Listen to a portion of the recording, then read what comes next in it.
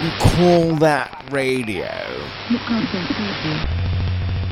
call that radio? Good afternoon, Troubadours. This is You Call That Radio, the audio podcast. Season 3, episode 2. And we're going to have a great conversation with the legend that is Dominic Diamond, who most of you remember from Games Master if you're of a certain age, which was an incredible TV show in the 90s that I grew up. I was a wee guy back then, but I loved the show. And since then he's wrote books, he's a journalist for places like The Guardian and stuff like that as well. And it was great to finally speak to him live from Canada. So it was recorded a few months ago, I think. It was summer. I think it was the start of the summer. But this is me just getting a chance to release it just now.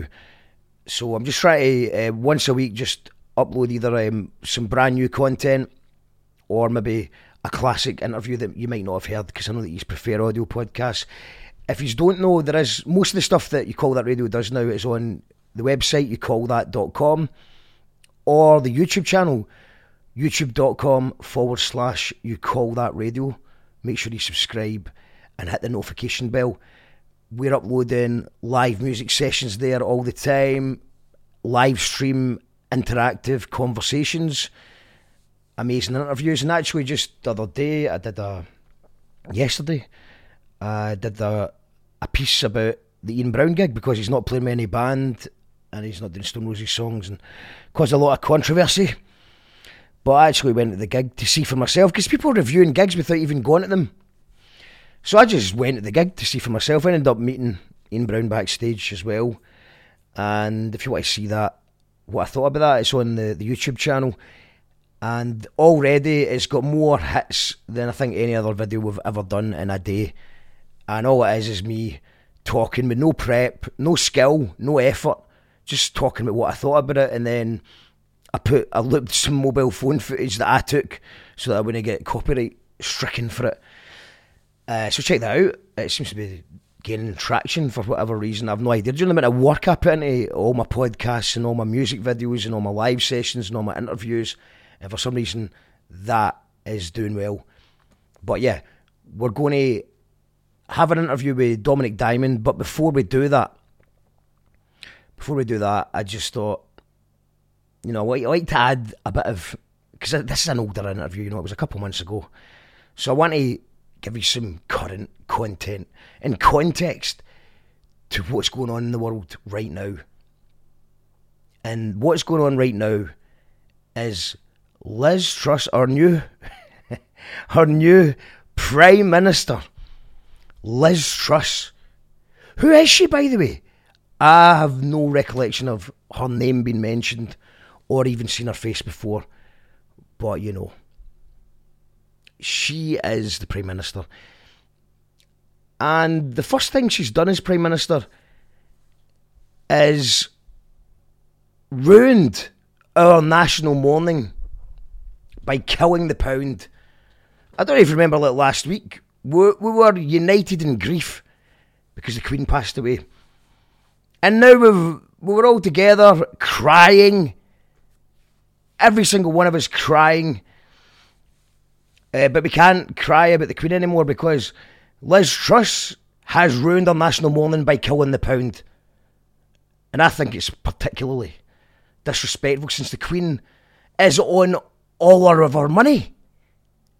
Liz Truss is killing dead people and she's not even been in charge for a month. And she's not just killing any dead person, but the head of state. I know he says, she's not the head of state anymore. I reckon that the Queen is probably still head of state, even in the afterlife. She's kind of that ghosty vibe about her. I'm not sure if I believe in ghosts, but if anyone can haunt castles, then she can. I think she would like that. I think, giving you a wee scare when you least expect it. Because she had a fantastic sense of humour. Now, back to us. I'm no economy expert, far from it. But I know if you do a budget the week after the Queen dies and it stops the Queen being talked about on talk radio in the Daily Mail, you are having a pure shocker. And it wasn't even a real budget, it was a mini budget. It was a minuscule budget. And it takes away from the shine of the new king, Prince Charles, who everyone over the age of 5 is always going to call him Prince Charles. You can't just get your first job at 75 and rebrand yourself like that successfully. I mean even Prince, the musician Prince, couldn't get away with it. And he had a far more extensive back catalogue of tunes. Prince, the musician, changed his name to a squiggly emoji, but no one calls him Prince Squiggly Emoji. When Prince, the musician, died, nobody was calling him Prince Squiggly Emoji on the Sky News eulogy. So it's hard to rebrand yourself if you're a prince. It's hard to rebrand yourself no matter who you are. If you're 75 years old, I think he's going to be on the money. He's going to be replaced on the money in 2024 if he's still alive, I think. But I will only call Prince Charles Prince Charles. I mean, I wouldn't even probably call him Prince Charles if it wasn't for the fact that I had an Uncle Charles, and I can't remember Prince Charles' second name, so I'm not going to call him Charles in case people say, oh wait, you're talking about your uncle. So I'm fine with calling him Prince Charles, but you can't at 75 start identifying as a king. Everyone else would get locked up for that.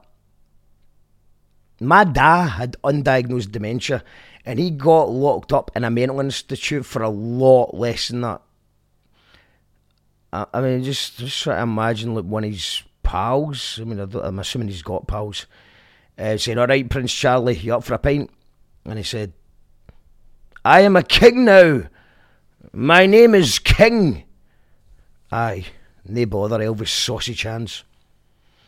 No offence, by the way, to anyone with sausage hands. My hands are quite skinny. Too skinny, actually. I'm not slagging anyone's hands, but I just thought Elvis Sausage Hands. Elvis Sausage Hands kind of sounded like Edward Scissorhands. And I definitely don't want to add to the media-fueled Johnny Depp and Amber Heard debate. That's getting boring. Still seeing memes and reels and tweets over social media about that. And there's people on YouTube that have made a tidy living out of talking about that court case, and still to this day. But not on this show.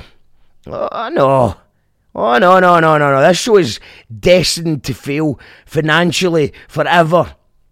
Unless one of you guys listening, you that's listening, signs up to our Patreon or our Patreon or our Patron or our Patron. I actually don't know what the right pronunciation of it is, but I say Patreon, but Blind Boy says Patreon, and he has thousands of Patreons, and we've only got about 159 Patreons, and a few YouTube members, and a few Ko-fi.co.uk people. So, yeah, if you want to support the show, these shows, everything we do, from the events to the blogs to the audio podcasts to the live streams to the music sessions, it's only possible. We have no adverts, we have no sponsors, we have no funding. It's just people like yourself who's listening and saying, I quite like this, I'm going to support this. So if you sign up, you can sign up at patreon.com/you call that radio. You can sign up at YouTube by hitting the join button, or just the join button on YouTube. I think there's a super thanks option if you as well on YouTube if you like a particular video. And then there's Ko-fi.co. So Ko-fi is spelled ko-fi.co.uk/you call that radio. So it's ko-fi.co.uk/you call that radio. If you want to make a one-off donation, and if you want to do a wee monthly donation at Patreon, it's patreon.com/you call that radio. And, you know, from as little as £3 a month, you can help us build this thing that we're building. And we offer lots of discounts and free stuff and bonus content if you do. So thank you for everyone who is doing things like that and helping us build the thing. And if you're skint, just hit the share button or tell a friend about us or go and listen to some previous shows. We've got loads everywhere, all over the internet. But yeah, sorry, I'm getting distracted. Forget about the new King, Prince Charles. What about the new Prime Minister, Liz Truss? I mean, what do you make her? Crashing the pound, being 34 points behind Labour, and potentially killing the Queen in her first week of office. And the worst bit is, she is the best we have. Every time the Tories replace the leader, it just gets worse and worse. So she is the best we have. If you replace us, who's next? What? The dregs of the Tory party, who is next? So we really need to keep her. You need to keep her. Or it could get worse. It is the dregs. The dregs. Nobody thought... I remember David Cameron. Nobody thought it could get worse than a guy who evaded taxes, decided to have a referendum on should we make things shite, called Brexit. And he fucked a dead pighead. And he was pretty bad. And then we get hit with Pish Thatcher, Theresa May. Pish Thatcher, Theresa May. And then like the bumbling pathological liar and Keaton Fridge Hider, Boris Johnson. And now this. Liz Truss.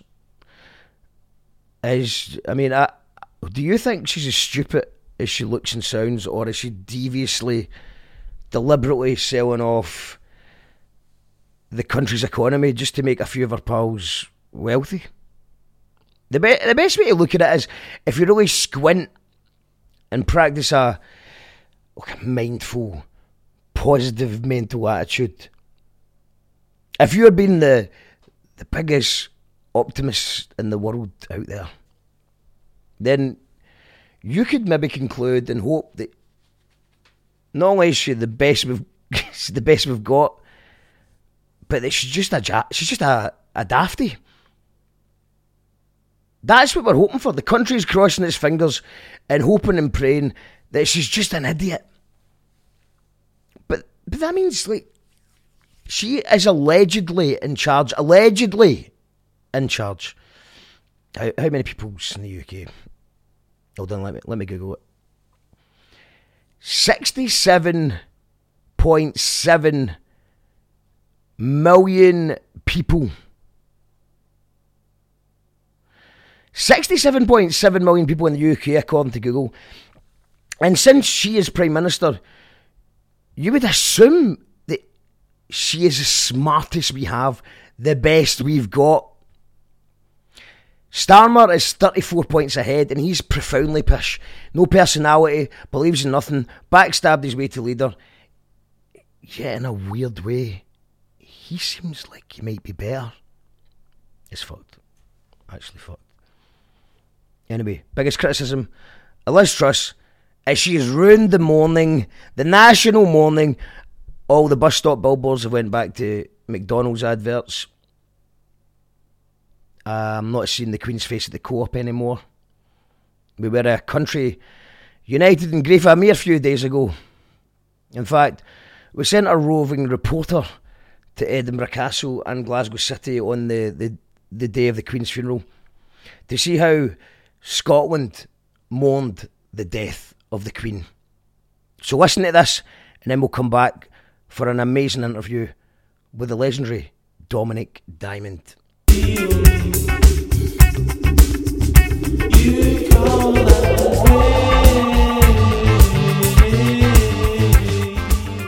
Good morning from Edinburgh, the capital of Scotland here, which is now preparing for possibly one of its biggest events in modern history. Live from Edinburgh Castle on the day Her Majesty's laid to rest, and I'd say the mood here is sombre.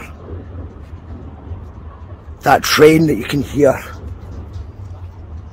flying past at 10 miles per hour is sombre. I think the train's going a little bit slower than normal out of respect. As you can see, the cloud above Edinburgh Castle kind of looks like the Queen with a hat on, but a sombre Queen. The mood here is definitely sombre. I mean, over there, they're sombre and hungry because nowhere is open. You can't get breakfast, you can't get lunch, but I think that's what the Queen would have wanted. And after 5 o'clock today, I believe that the people of Edinburgh will once again be allowed to buy food and drink, and supermarkets will open and capitalism will return, which I think is what the Queen would have wanted.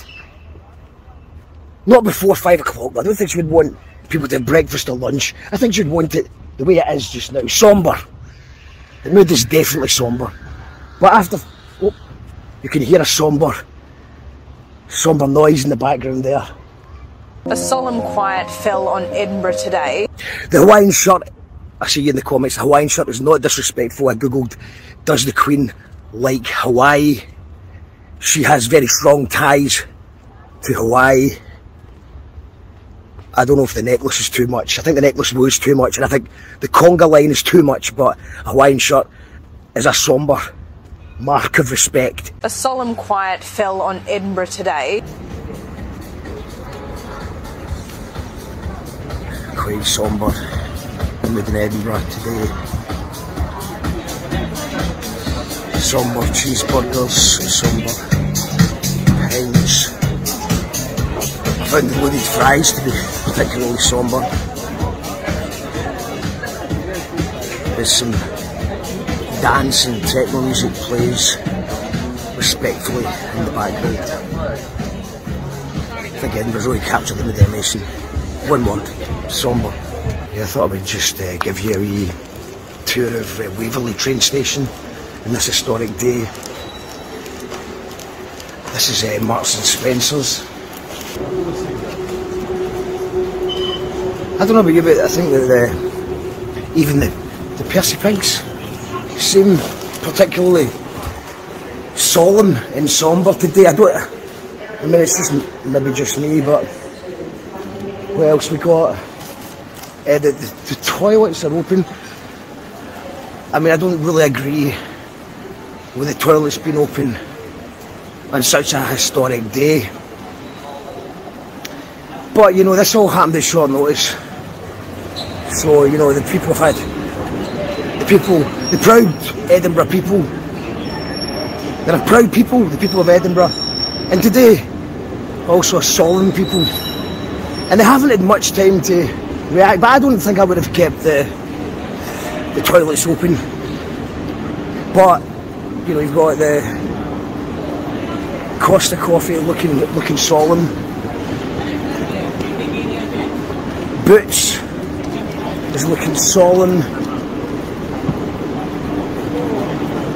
Yeah, I mean, it's just, you can feel it. You can feel it in the atmosphere. Sorry, there's a guy pulling me off with a Hawaiian shirt. This Hawaiian shirt is a mark of respect. She had very strong ties to Hawaii. She loved it. She actually visited the island more than once in her 70-year reign, which might not sound like a lot, but she's a very busy woman. I just missed my train by a second there. And then the train after is cancelled. I don't know if it's due to Her Majesty's funeral or it's maybe because of the crumbling infrastructure. But in a weird way, it's like she's looking down and just making you stop for a moment and think. She had a fantastic sense of humour, so she would have loved the fact that I missed my train and the next one's cancelled. She enjoyed the pasty. It's a sombre pasty.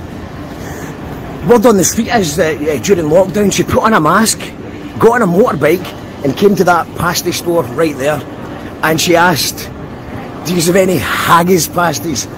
Does one have a haggis pasty? And everyone laughed. She had a fantastic sense of humour. we are. We're home. Here we are. Queen Street.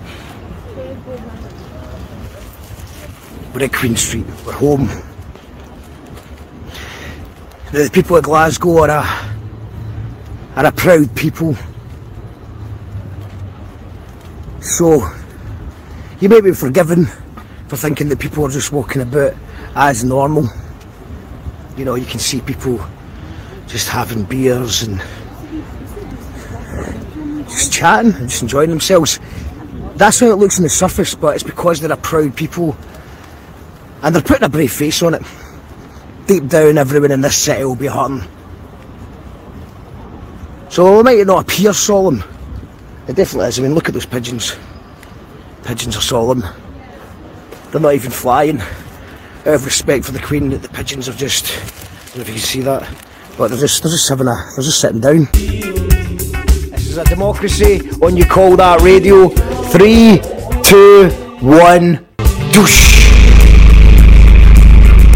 Your call is very important to us. Please hold.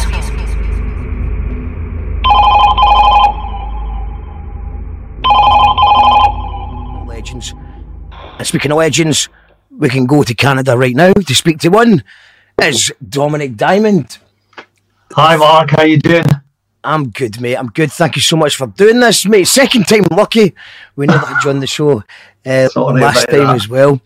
But sorry about that. I'm sorry for dropping you in it last time. It was just it was one of those crazy days. Like today, and I have to say, if people people are looking, going, "Jeez, things must be going bad for that Dominic Diamond." Look at him. He's living in a corridor. I woke up this morning. Unfortunately, where I am, Calgary in Canada, is the building site capital of the world. And I woke up this morning and there's guys digging up the street. And apparently they put a note through the door yesterday to say they were doing that. The kids didn't tell me. So normally I have this lovely wee studio set up in the back. But if I was sitting there, all you'd hear is from the workies. So I've had to move into the corridor just outside my daughter's room. And actually, so this... I just put up these pictures about 5 minutes ago, so it looked a little bit better than just the kind of bizarre empty corridor.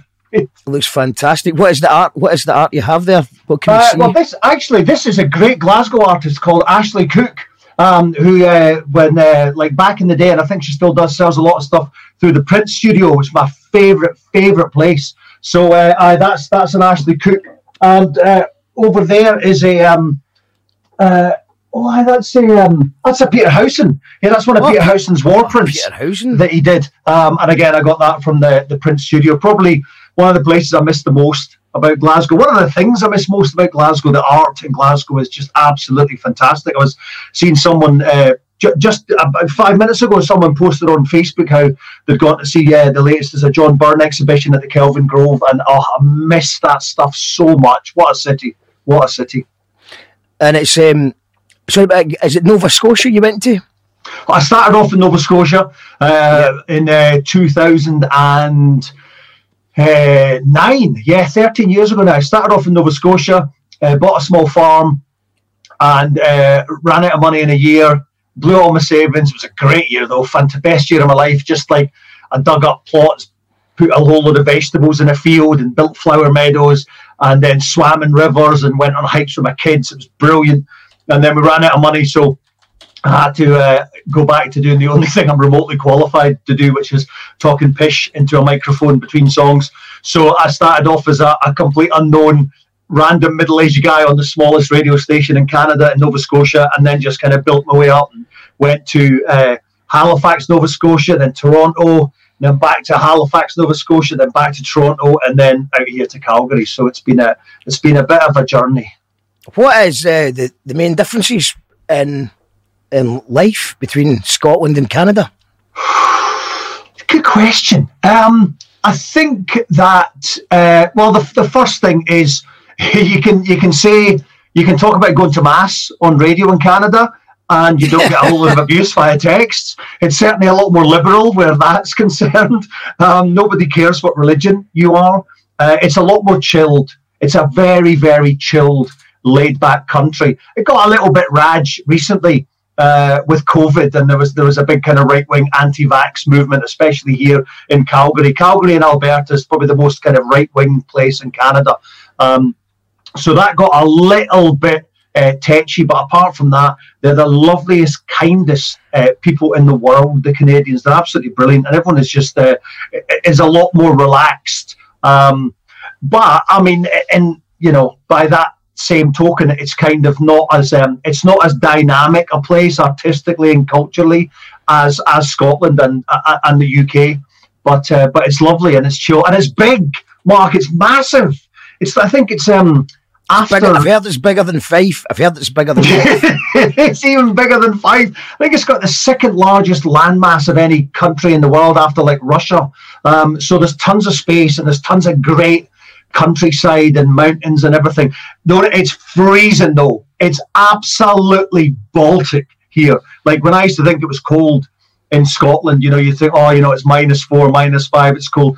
I mean, you get down to -32 here in the winter in Calgary, and that is absolutely mental. Basically, your car breaks down and you die. So that's a little bit more extreme weather-wise out here, you know. And there was me raging because I just got a bit of rain on my way back from with the messages. But it's actually been it's been all right. Scotland recently, it's been not, can't complain. Yeah, it's been not bad at all. And so you're saying that you did the only thing that you're good at, which has obviously been very humble. Not only are you a radio DJ, but obviously you've just released a book. I know that you're working on another book, and I was just want to ask you about the Substack thing before I forget, because I've noticed that it just seems like lots of people are starting to do Substack. I know that we had Bram, he does a great podcast called Strange Exiles, and what he started to do is like a newsletter to go along with each of his guests, just basically summing up his thoughts on what his guest was saying and stuff like that. So yeah, tell us a little bit about the Substack thing. Well, I noticed that it was about 6 months ago, and I noticed that there was a lot of writers that I followed on Twitter that were starting their own Substack, and it was just a way of kind of cutting out the middleman and writing directly without having to go through a newspaper or a magazine. And so it was really as a result, I started a Guardian column about 6 months ago about video games, and I had this idea. I got really pissed off playing FIFA over the years and really angry with the toxic online community where, you know, if you lose a game or if you win a game, it doesn't matter. You get a direct message saying someone's going to rape your mum. And I was just like, I got so sick of all that. And also the microtransactions and everything. So I wrote a piece about how after playing FIFA for like 20 years without really playing anything else, because I was playing FIFA probably about 4 or 5 hours a day because I've got to a decent level, or like in terms of the worldwide online leagues. But all my kids were coming up to me going, oh, Dad, how come you don't play Zelda Breath of the Wild? How come you don't play this game? I'm like, I'm too busy trying to stay in Division 5 worldwide of FIFA. So I wrote a piece about it, about all the games I'd missed because of this. And the editor said, oh, listen, so why didn't you write a monthly column with you going back to all these games the last 10, 20 years your kids have played that you've missed out on? So I started writing that. And I'll tell you what, it lit a flame underneath me for writing about games again. So I really loved the Guardian stuff, but it was only once a month. There's not a lot of newspaper space for video games. I don't know why there isn't, but there's only the Guardian. I think the Telegraph do a wee bit, the Sun does a bit. So I wanted to write more. And then I thought, oh, well, let's look into the Substack. And what's great about the Substack is they just started where you could do the audio version as well as the written version.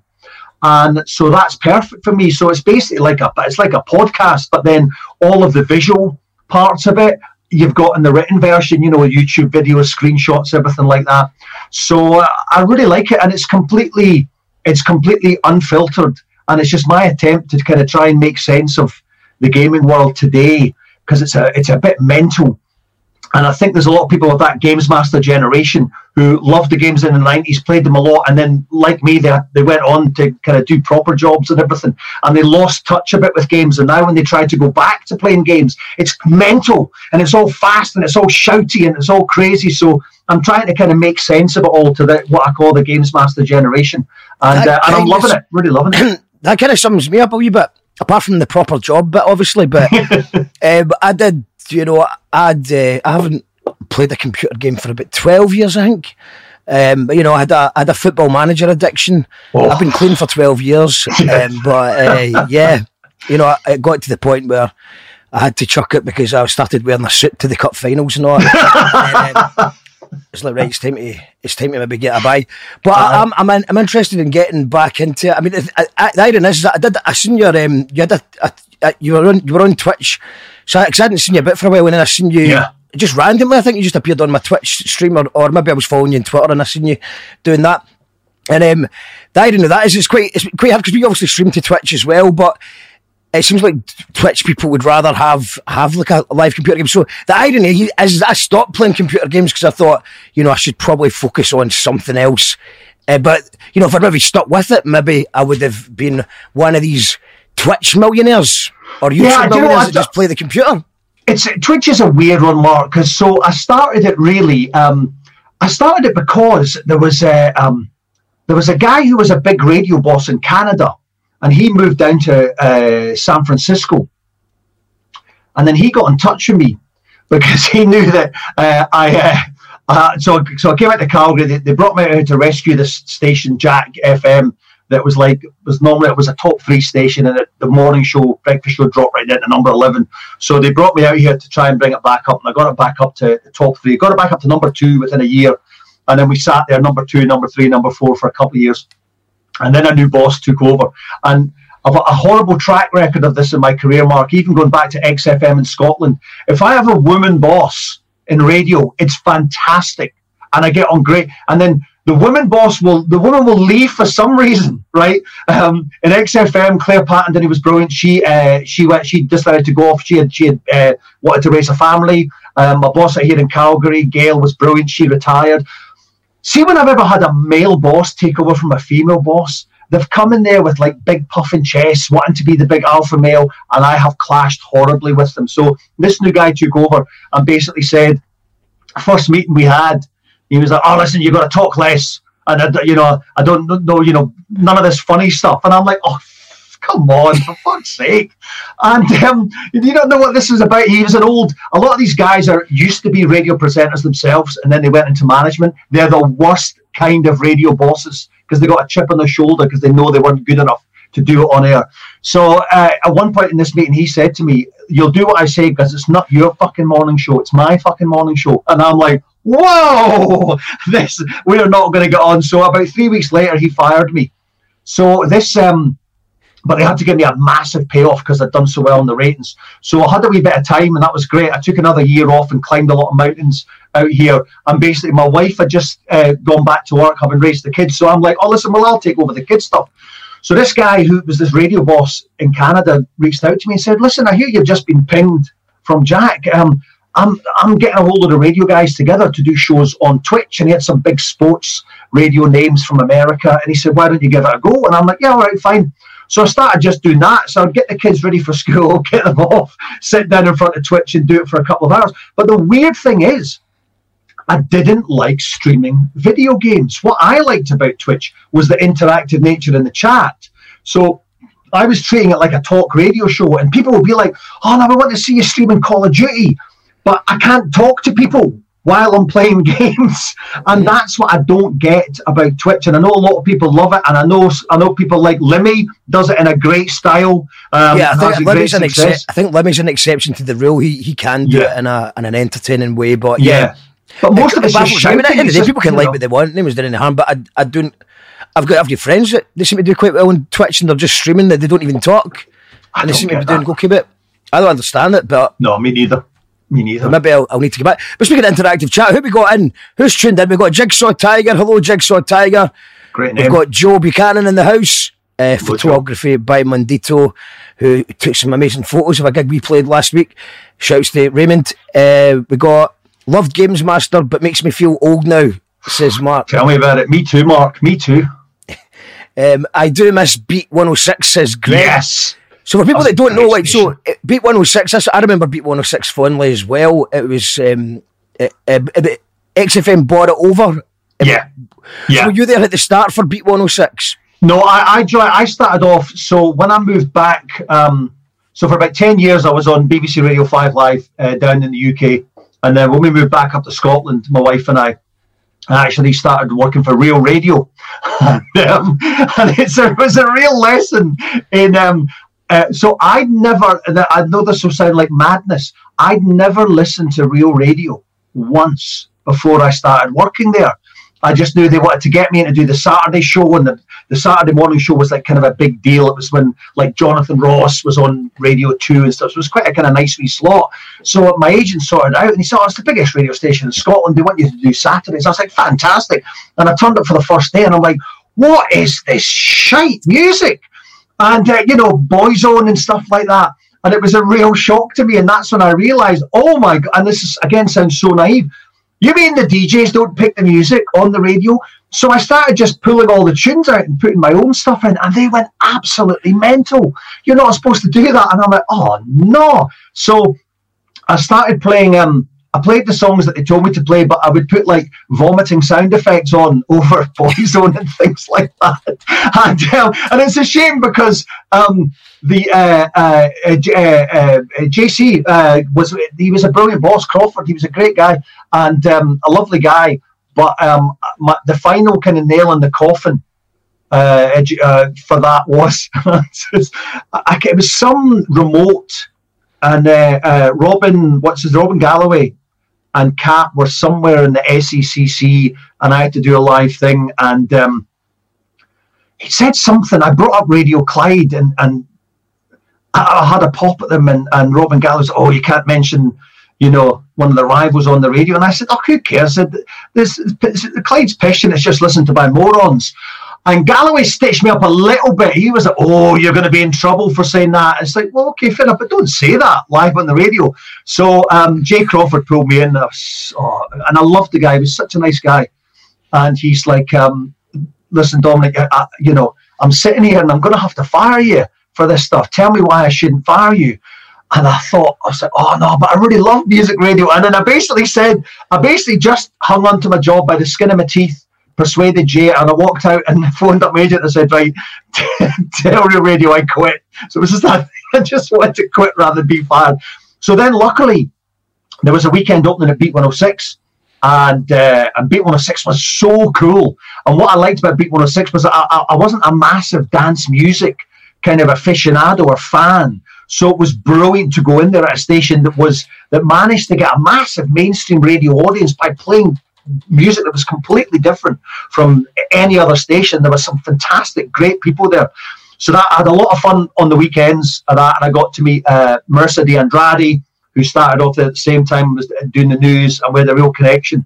So when they announced that, when they pulled me into a meeting and said, listen, we're switching formats from Beat 106 to XFM, we'd like you to do the morning show. And I was like, okay, that'd be great, but I really want to do it with Marissa de Andrade. And so me, her, and Scott Shaw got to launch XFM, and that was the start of that. Was just quite a phenomenal year and a half of my life. It was amazing. And what happened to XFM?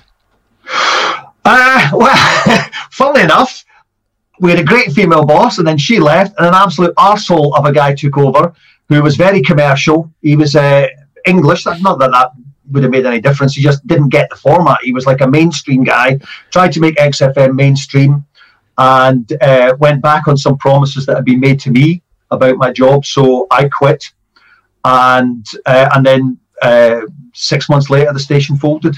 Because it basically became, if I remember rightly, it just sort of became another like Clyde or a Clyde 2 or something like that. Yeah, they made the music really mainstream, and it was a shame, Mark, because I was so proud of what we did to help launch just a whole wave of phenomenal Scottish bands through that station. The View, Biffy Clyro, the Fratellis.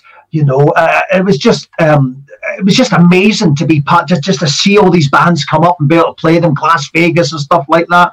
And it was just such a shame. And it could have kept going on and on and on and on and on, and we could have launched many, many more Scottish bands, but then that was taken away. And really, that was it for kind of new Scottish music. You got the Outpost, Jim Gerrardley, wherever he's been, and Vic Galloway is, but there wasn't a lot after that, and I felt really sorry. And it's not just in Scotland, to be honest. I mean, it's the same over here in Canada. There's not a lot of new music radio stations. It's so hard for a new band to get on these days through radio. It's nearly impossible. It is nearly impossible. Although I've got to give a shout out to Phoebe, who's doing a bit of the BBC introducing stuff. She's Vixen Sounds, her DJ name. She's been doing really good stuff. Great stuff. But in general, it is impossible to get a spin. As I think the only time that we've got played on any BBC radio was guest DJs like Paul Heaton for the Beautiful South. When he stood in for a week, he played us. And the same thing again with Steve Mason for the Beta Band. He was filling in for someone and he did it. Yeah. Oh no, Tom Robinson a couple of times as well. Shouts to Tom Robinson. Yeah. Although I think I maybe got them into trouble because there was a swear word in there, but because of my accent and it was so fast, they didn't notice it. And then, Paul Heaton is the only person I've ever asked for an autograph in my life, and it was at it was Reading Festival. In the 90s, and I saw him backstage. I was completely starstruck. I just thought, what a phenomenal songwriter and just what a cool guy. And so I had nothing. I went up and I had nothing for him to write, apart from I had a packet of Marlboro Lights. And I said, "Oh, listen, Paul, I'm sorry to bother you." I said, "Big fan." I said, "Do you mind doing an autograph?" And I handed out the Marlboro Lights, and he said, "No." He said, "I'm not signing." He said, "If you want me to sign, get a proper pack of cigarettes." And I'm like, "You're kidding?" And I looked around, and somebody had. Luckily, there was a pal of mine who had B&H, so I got B, and then he signed the packet of B&H, but he wouldn't sign the Marlboro Lights. And but I've lost that now. I don't know where that packet of cigarettes is. Well, I've got Paul Heaton actually signed a T-shirt for me that should be somewhere, exists somewhere, but it was because he was doing this cycling round. He was doing a cycle. He was cycling from each venue to venue. It was a pub tour, just like trying to get a small pub tour. I think he called it, to try and get people back to small pubs, and he cycled around. And my drummer was one of the bartenders, and he'd obviously knew the band because he'd played this, so he said, "Oh, I'll do that to Mark," and he signed it. So he's a good. Also, he's everyone's favourite right now. He just stuck a grand behind a couple of bars in Glasgow. So I think there was one in Kinnan Park and Nice and Sleazy. That was for his birthday, wasn't it? Was it his 60th birthday or something? Yeah. 60 pubs all got a grand behind the bar. Unfortunately, I wasn't in the country, or I'd have been all over that. Yeah. But good on Paul. But Canada's a big place. We've had Canadians on the show before, and it was I don't know if you know Abdominal, the rapper Abdominal.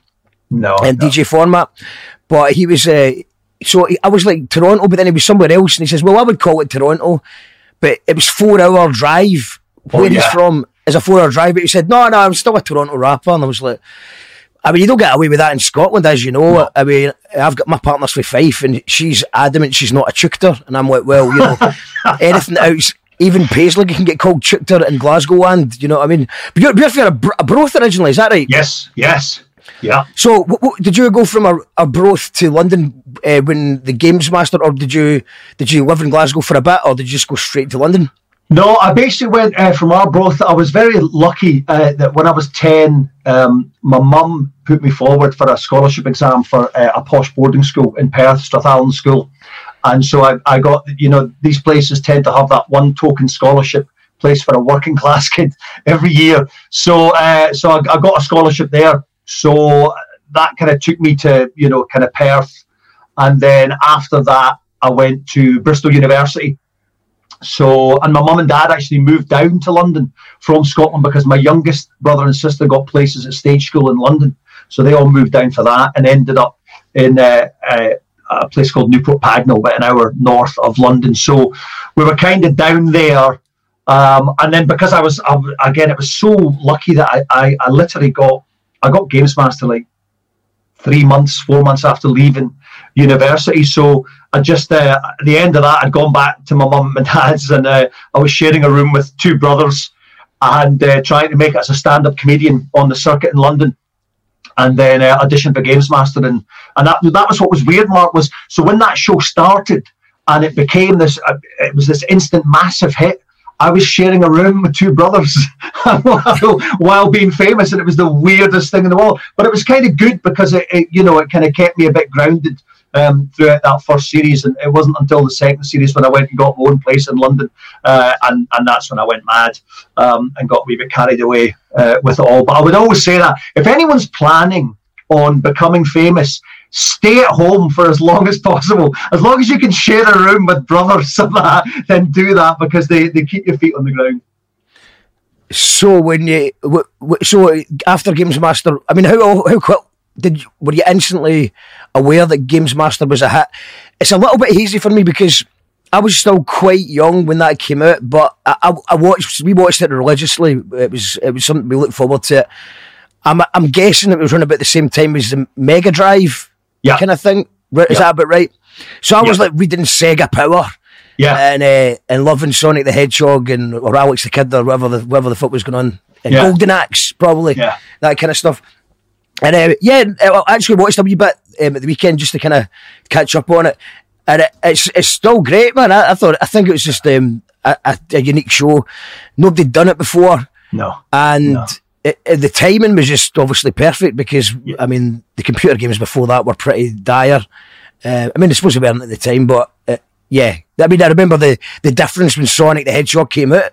Yeah, so that was mental. That was just absolutely... And it's funny you mentioned that name and you mentioned Sega Power because I'm about to start... they brought Sega Power back. Well, it's called Sega Powered now. There's a whole wave of these classic 90s magazines that people are bringing back in print form now, and they're doing absolute gangbusters. So I've just done an interview with Sega Powered, and I'm about to start a column for them. This is what was great about that time was it wasn't just Games Master that was doing great things. The magazines at that time were phenomenal. They had a bunch of people same age as me, like 20, 21, great writers, great passionate writers who were just allowed free reign to ridiculous creativity. Those mags were so funny and they were so anarchic and they had such great personalities, and so it became quite a wonderfully tribal kind of movement as well. You'd pick the Sega magazine and that was your gang. You picked your Nintendo magazine, that was your gang, your Amiga magazine, and all that stuff was great. These wonderful communities that kind of sprung up, and that's what's fantastic now is to see these magazines coming back, and these guys, like me, they're a lot older now, have these communities once again. And also the people from the games companies as well, they were really young. And I think that if any part of that kind of those three, the games companies, the magazines, and Games Master, if any of us had been old middle-aged farts, it wouldn't have worked. But we were all ridiculously young and had boundless energy, and we loved games so much that we all just kind of like built off each other and dominated the 90s kind of culturally. It was quite amazing. Yeah, it's hard to, for people that don't know, Sega Power was actually hilarious. Yeah, I think it was the crap corner or something. All that stuff. Yeah, people sending in pictures, and it was actually when I used to read that, and obviously like the NME Melody Maker and stuff for more music stuff. But it just felt like there was just so much humour. People getting destroyed. Then when I tried to write reviews myself, I realised that I didn't really have the heart to destroy people that way, especially new music. I mean, you probably bump into those people, and then you realise that they are real people. Yeah, but. It's hard. It's a lot hard. It's hard to review something in a positive light as well and make it entertaining. Exactly. So you're always funny when you write negative stuff. Try to find new words that doesn't sound too pretentious, and it does. So it's a difficult art. Shouts to all the reviewers. It's a very thankless task that they do as well. So when did the columns start? Because I remember you had I've been enjoying your Guardian column that you're doing just now, but was it the Daily Star or the Daily Sport? Or yeah, it was at the Daily Star. Yeah, that was I don't even know how. That was one of those, again, really fortuitous things that I fell into. There was a guy, there was a Scottish guy, Irvin Hunter, who was he was one of the feature writers there. He did an interview with me, and we just absolutely hit it off. He was a Rangers fan, so there was a lot of banter between us, and he was then in London, and so I started hanging out with him, and then. Someone took a couple of weeks off their column, and so Irvin said to me, he said, "Listen, you should talk to the editor and see if you can have a go at that." So I just did the column for a couple of weeks and ended up taking the poor guy's job, and that was it. I was nearly 10 years, I think, at the Star, and what was great about that was, I'm under no illusions. It wasn't, it's not the most kind of high punching intellectual titan of newspapers, but I was allowed a complete free rein. Now, politically, my views are very different from your average Daily Star reader. I'm very left-wing, and most of them are not. But the editor let me be the token liberal on that newspaper, and that was brilliant. Thank fuck it was before the age of online comments, because I don't think I would have been able to handle that, because just some of the letters I got alone were absolutely horrifically violent. From like severe right-wing groups. So I think if I'd had to look at that every day online, I probably would have lasted about a year. But it was this wonderful period where A, you still got paid decent money to write for newspapers, and B, it was before online comments. I hate online comments for stuff. It's just such a horrible, just nasty, toxic thing. I don't mind the ones where you have to be a genuine real person and prove you're a real person with your real name. That's okay. But anonymity on the internet is just the most horrible weaponization of arseholeness that you can get. It just empowers cowards, and I hate it. I really do. Yeah, at least if you're going to send a death threat and you put it in a letter, at least you've actually went to put a bit of effort into that. At least you put your return address on it so you can find out where the guy lives. Yeah, there's a bit more effort. Online, it's just, I mean, I suppose it's just everyone just thinks their opinion's important, and I think we're all guilty of that. But the thing is, though, Mark, if people do genuinely believe that, put your real name. Then, if you think your opinion is important, don't hide behind a fake name. Have the courage of your convictions. I do. So, if I tweet something, if I tweet a joke, let's say a pro-Celtic joke, I've got my name on it. I'm brave. I'll stand behind that. But then people come on, you can always tell it's the ones with the Union Jacks and their pictures, and just let loose this shite from behind a fake name. They've got no right. You've got no right to have an opinion if you don't make it under your real name. Martin Windybank says, I loved Games Master, best show and era of gaming. Dominic is a massive legend. Cool to see him on here. Thank you, Martin. That's a legend as well. Martin's a great artist, photographer, musician, the full shebang as well, and he's using his real name. So we're not slagging you guys for commenting. Feel free to comment. So they're all right. This crew's all right. They're all right. Tam the Van says, I got into Halo when Xbox launched, but gave my console to kids a few doors down who had very little and nothing, and they said they wish they had one, haven't gamed since. So that's a lovely thing that you've done.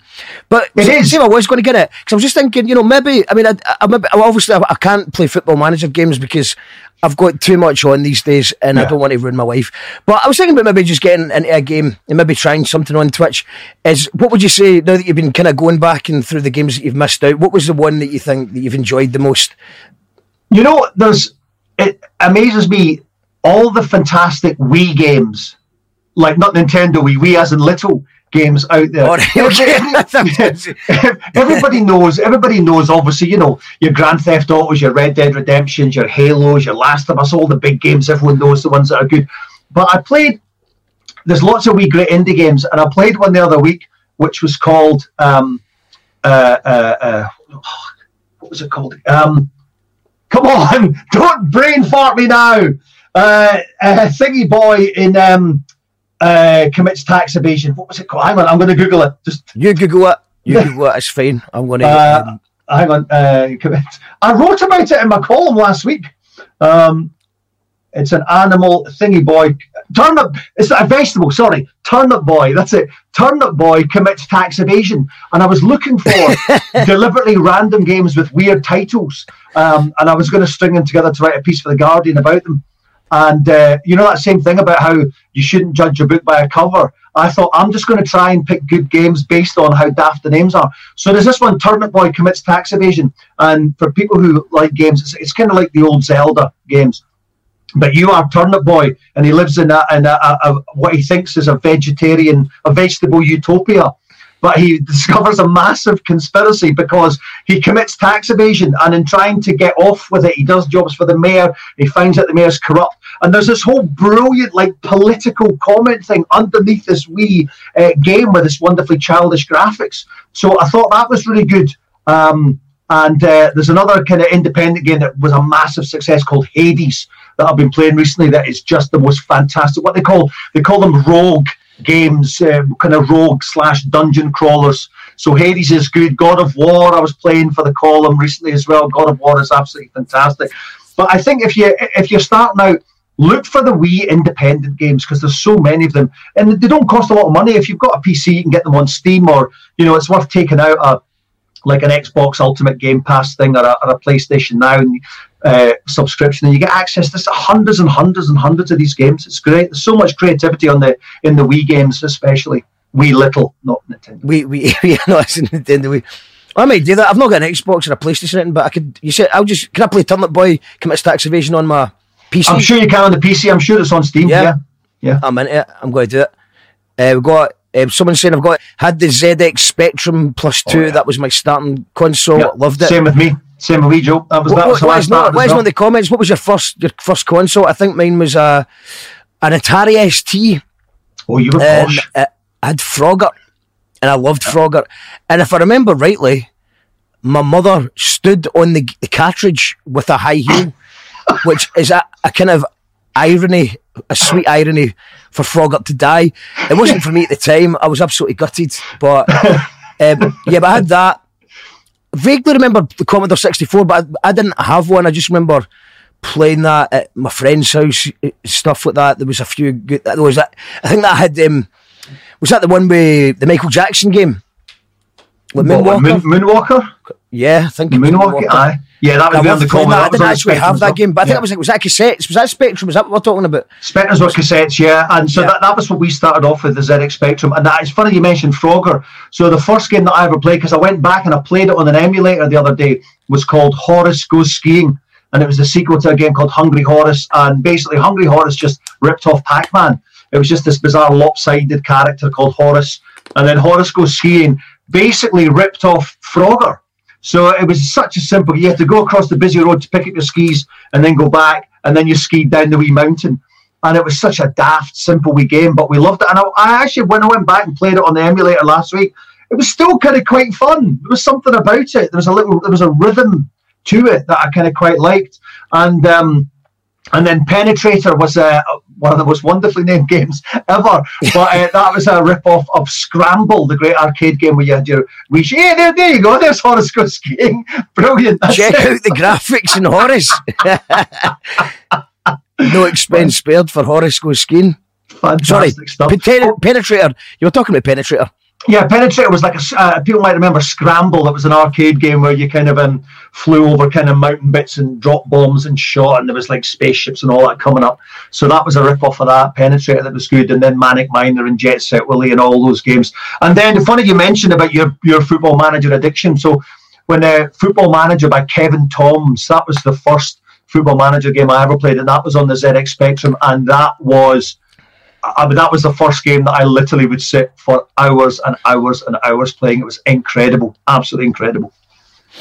Yeah, I think the reason that was so addictive is because every other game I was playing, you're talking about FIFA. I was more into Pro Evolution Soccer, or ISS Pro. I know they branched off, but I was more at that. But I played FIFA as well, obviously. But I suppose eventually, when you're using that much thumb action, eventually you are going to get tired and stop playing it. But the Football Manager, you're like, right, before I go to my bed, I'm going to set my team just nice so that I remember who's in form, and I wake up and my team's ready. But then your team's all there looking good, and you're like, oh, hit it, one more game. We used to play, it's funny, I did an interview recently with Rick Henderson, who was one of our co-commentators on Games Master, and he reminded me that in the 90s we would play multiplayer Football Manager, Championship Manager back then. So we would sit, there'd be me, him and my mate Sir Andy, and we'd take 3 teams at once and we'd sit, and we'd got like 7 hours. I mean, can you imagine how long that takes with 3 people changing their teams? And this is before transfer windows, so this is when there was transfers all the time. You'd play for 7 hours and you'd get like 2 games maybe played a night, and it would just go on for months and months and months. But yeah, multiplayer Championship Manager, and we would have, because we all smoked then, and you would just I'll never forget, that was one aspect of gaming I'm glad to leave behind, the overflowing ashtrays. When you had a gaming session, they would pile them up, and then you'd put one in and it wouldn't quite be out, the cigarette, and you'd end up setting this wee pyre on fire. And I'll never forget that smell, Mark. It was absolutely horrible. I'm surprised I never burnt my house down. So who else we got here? This Commodore 64 was Tam's first one. Yeah. We got Joe Buchanan says she loved Styx on the Commodore 64. Styx, I don't ever played that one. I don't know that one myself. Greg says Sinclair is ZX81. Oh, that's ultra old school. That's before the Spectrum. That's when it was just black and white and literally just blocks. That's hardcore. Manic Miner.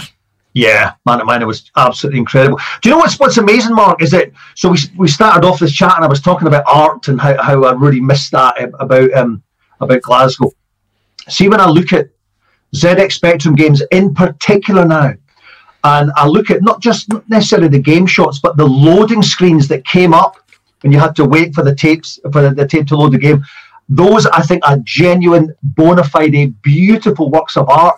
My brothers posted in our family WhatsApp chat the other day. Well, there was two things. They posted, first of all, someone playing Daley Thompson's Decathlon on the ZX Spectrum. It's about 20 minutes long, and we just sat and watched the whole thing. But then they also, one of my other brothers posted the Jetpack loading screen, and it was literally just line by line of this picture coming up in the Spectrum loading noise. But yet we all sat and watched it in 2022. You know, we got 4K Ultra HD TVs, all the Netflix shows you could ever want, and there's three grown men between the ages of 40 and 52 sitting watching a ZX Spectrum loaded screen on WhatsApp on a wee phone. But that's art. I think they should print out and frame, get the original guys to sign them. They'd be fantastic. An exhibition of all that stuff in art form. I'm sure that someone's done some NFTs. So it's no one NFT'd that stuff yet. Oh, they probably have, haven't they? Oh, that's Sega. That's right, yes. So if you just did that in an NFT, I'm sure you would get millions for it. Yeah. And I have no idea why you would spend millions on it, but it seems to be happening. Yeah. Martin Windybank says BBC Micro with Chucky Egg and Repton. Oh, Chucky Egg. The Commodore Amiga was my main jam. Escape from the Planet of the Robot Monsters. I haven't even heard that. That is a great name. I'd watch that. They should turn that into a film and I'd watch it. Yeah, Chaos Engine. Chucky, Chaos Engine that was a great game. But Chucky Egg again was another one of my very early games on the ZX Spectrum. And what was really, really beautiful about Chucky Egg was it was one of these. It was just a really simple game, but there was enough variety that you would keep going back and back and back. And it's really hard, really difficult to pull off. One of the reasons I like this game, Hades, that I've been playing recently, is that it's very simple dungeon crawler, kill everything and escape kind of game. But there's enough variety in each room that you go into that it kind of keeps you going. And it's a horrible cliche, but and it was actually a board game that this phrase came from. There was an old game called Mastermind. I don't know if anyone remembers it. And it was all about white pegs. You had kind of like different coloured pegs and you put them in and you covered them up and the other person had to guess what colour the pegs were. It was basically Wordle with coloured pegs, right? And so they had the tagline for that. It says, it takes a minute to learn and a lifetime to master. And I've always remembered that phrase, and that defines the best game. One that you can pick up and play immediately, but will keep rewarding you the longer and longer you play. That's the holy grail. That's the absolute thing that you're looking for in a game. And also music as well. It's the same thing. The great music is you hear it on that first play and you're like, that's great, but you hear it like Pink Floyd, you hear it a million times and you'll still get different things out of it, Absolutely. And that's probably that's one of the issues with the death of the album, really. Well, I mean, there's still great albums getting made, but we're all just picking our favourite songs or we're getting a playlist or whatever. Yeah. And that's used to be the singles would get you in, the single that you mentioned some bands earlier on, like The View or Las Vegas or whatever, and but the single that would get you in, and then but after you spent £15 on a CD, you'd make sure you listen to it all, and it would always be your favourite track would be the track 8 or like just an album track that hadn't been overplayed or had the same amount of exposure. James Bond, says Christopher. Oh yeah, remember the cheat code? That was an Amiga classic. Yeah, and I was lucky. I was very lucky that when I started doing radio in Nova Scotia, I've worked mostly. I've done couple of new music radio stations, but mostly I've done classic rock. That's been my genre out here in Canada because I think that you have an inherent credibility as a British guy on the radio here when you're doing classic rock, because it's all about the British bands and everything. So I started off doing a show, and it was the classic album countdown, and it was a fantastic show for just really getting into your kind of music history. And they would pick a year So if it was the 24th of November, they say 24th of November 1972, and you would do the album countdown of the top 40 albums of that day, and it'd be like a 4-hour show, and you'd play a track from each album, and it would be all stuff, it would be like Jethro Tull and Black Sabbath and Zeppelin and Supertramp and all that stuff, and it was an incredible time for me, because I only did the show Saturday and Sunday, but I would spend the 5 days, Monday to Friday. I was doing a lot of running, so I would run, and I would just have all these great classic rock albums in my ears. And to your point, Mark, I would know the big songs from the classic rock era, but I'd never, because I was just a bit too young, I'd never delved into the depth of the albums, and it's just absolutely incredible. And you're right, it's a real shame that we've lost the album, really. But I was just Greta Van Fleet I was listening to recently, and I'd heard their kind of big tunes on the radio here, especially on classic rock, because they're real classic rock sounding bands.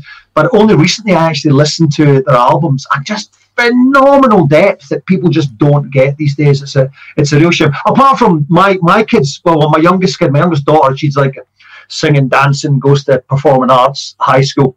She's got into vinyl. So she's different. She has gone back to albums, and so she'll sit there and she's got my wife's got like every Bowie album on vinyl, so she sits there and she's getting into Hunky Dory and stuff like that. So I think the kids, vinyl's what's going to save the album, for these kids now.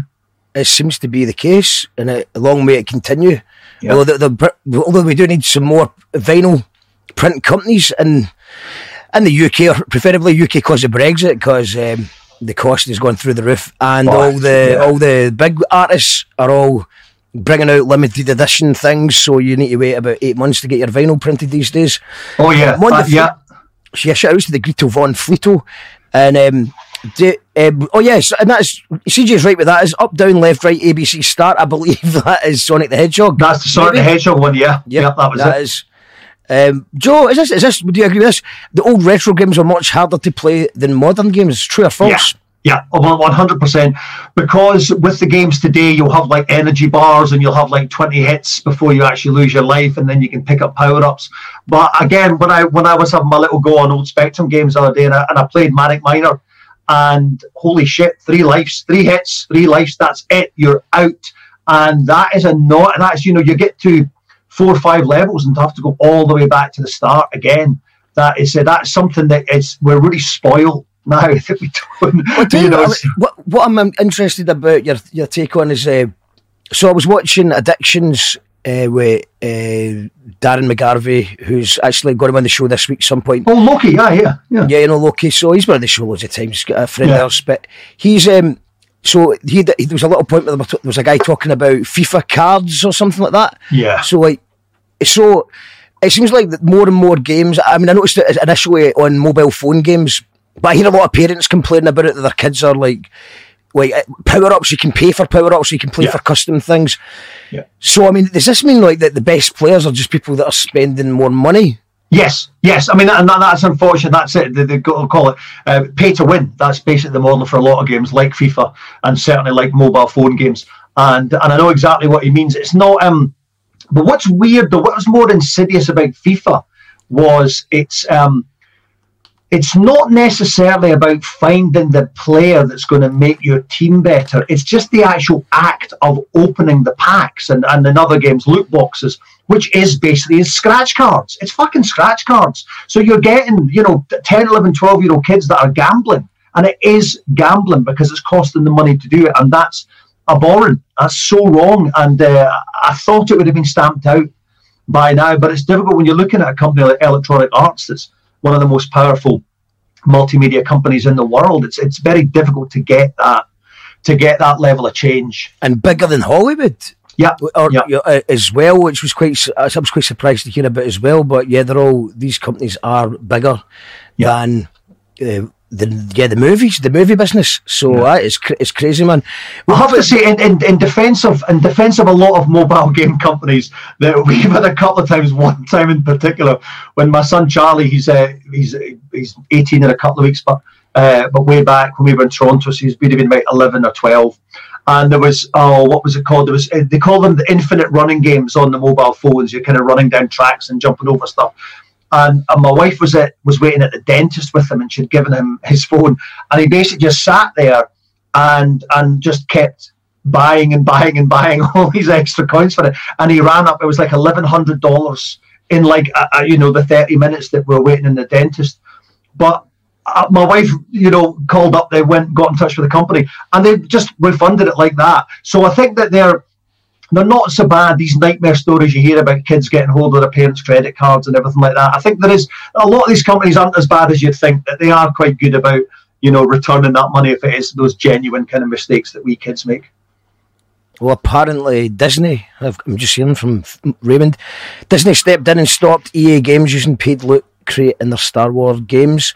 Good. That's good. And Christopher says, Fortnite, my wains want to spend and have spent a fortune on that shitey game.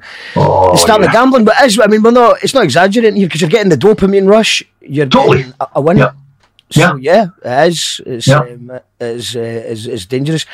So before we go, man, I was wanting to get back to the book, because obviously you're what was it, White, trying to create the book. So we've got the Games Master book, and I know that you're also doing a book on your adventures in Nova Scotia. So obviously you've been, you're an experienced writer, especially from the columnist point of view, and in fact even going right back to being a stand-up comic, you're doing writing there as well. So how much more discipline, how much more difficult was it to go into making a novel? That's a good, that's a great question, Mark, because I was never one of these people who woke up in the morning and felt a need to write. I've got my sister-in-law in Toronto, right? She was a lawyer. She did a big job, but she would write every day because that was her passion. And so she wrote novels, and I never could. I could never do long form. And so whenever I did write, I wrote a couple of video game books back in the day. But again, that was just, they were quite easy. I wrote Celtic and Me, the kind of first volume of my kind of like a biography. And I did that because we ran out of money. And so I needed to get that written, otherwise we'd have starved. But I never had that thing about being able to write long form. I tried it a couple of times, couldn't do it, until we wrote Games Master, the oral history.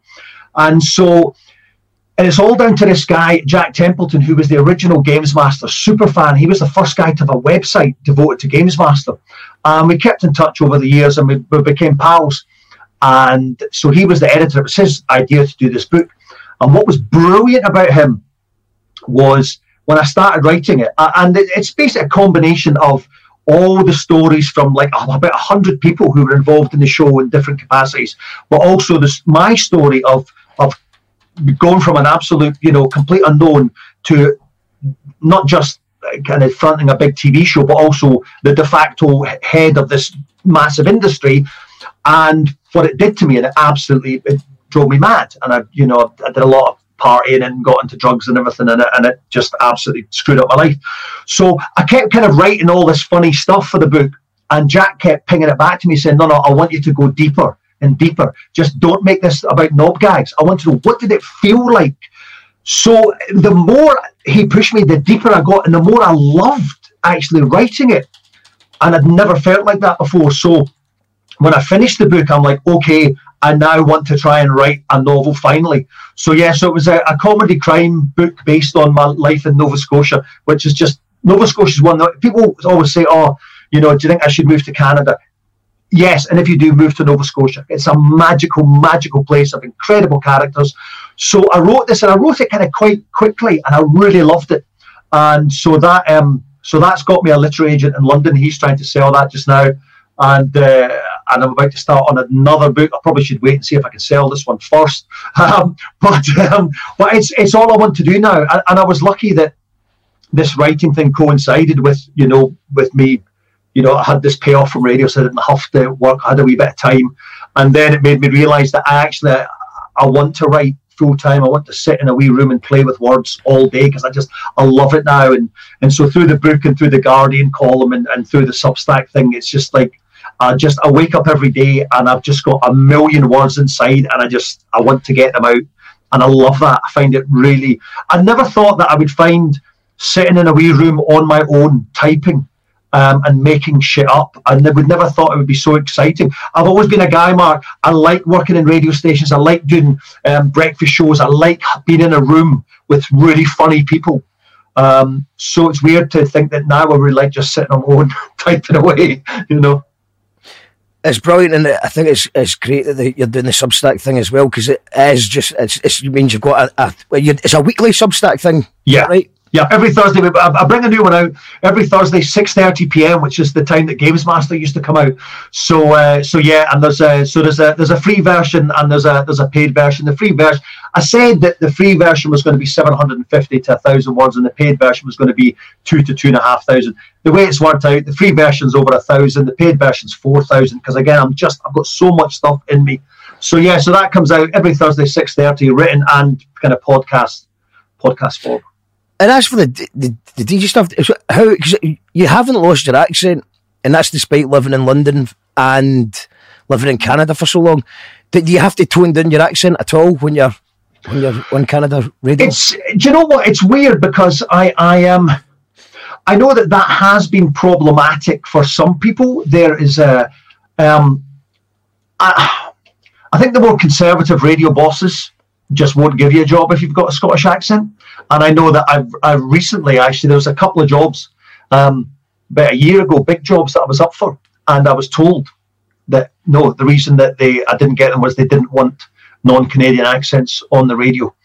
But it kind of works the other way as well. That I was very lucky. So when I started off at the smallest radio station in Canada, I only got that job because the boss there was a big BBC radio fan.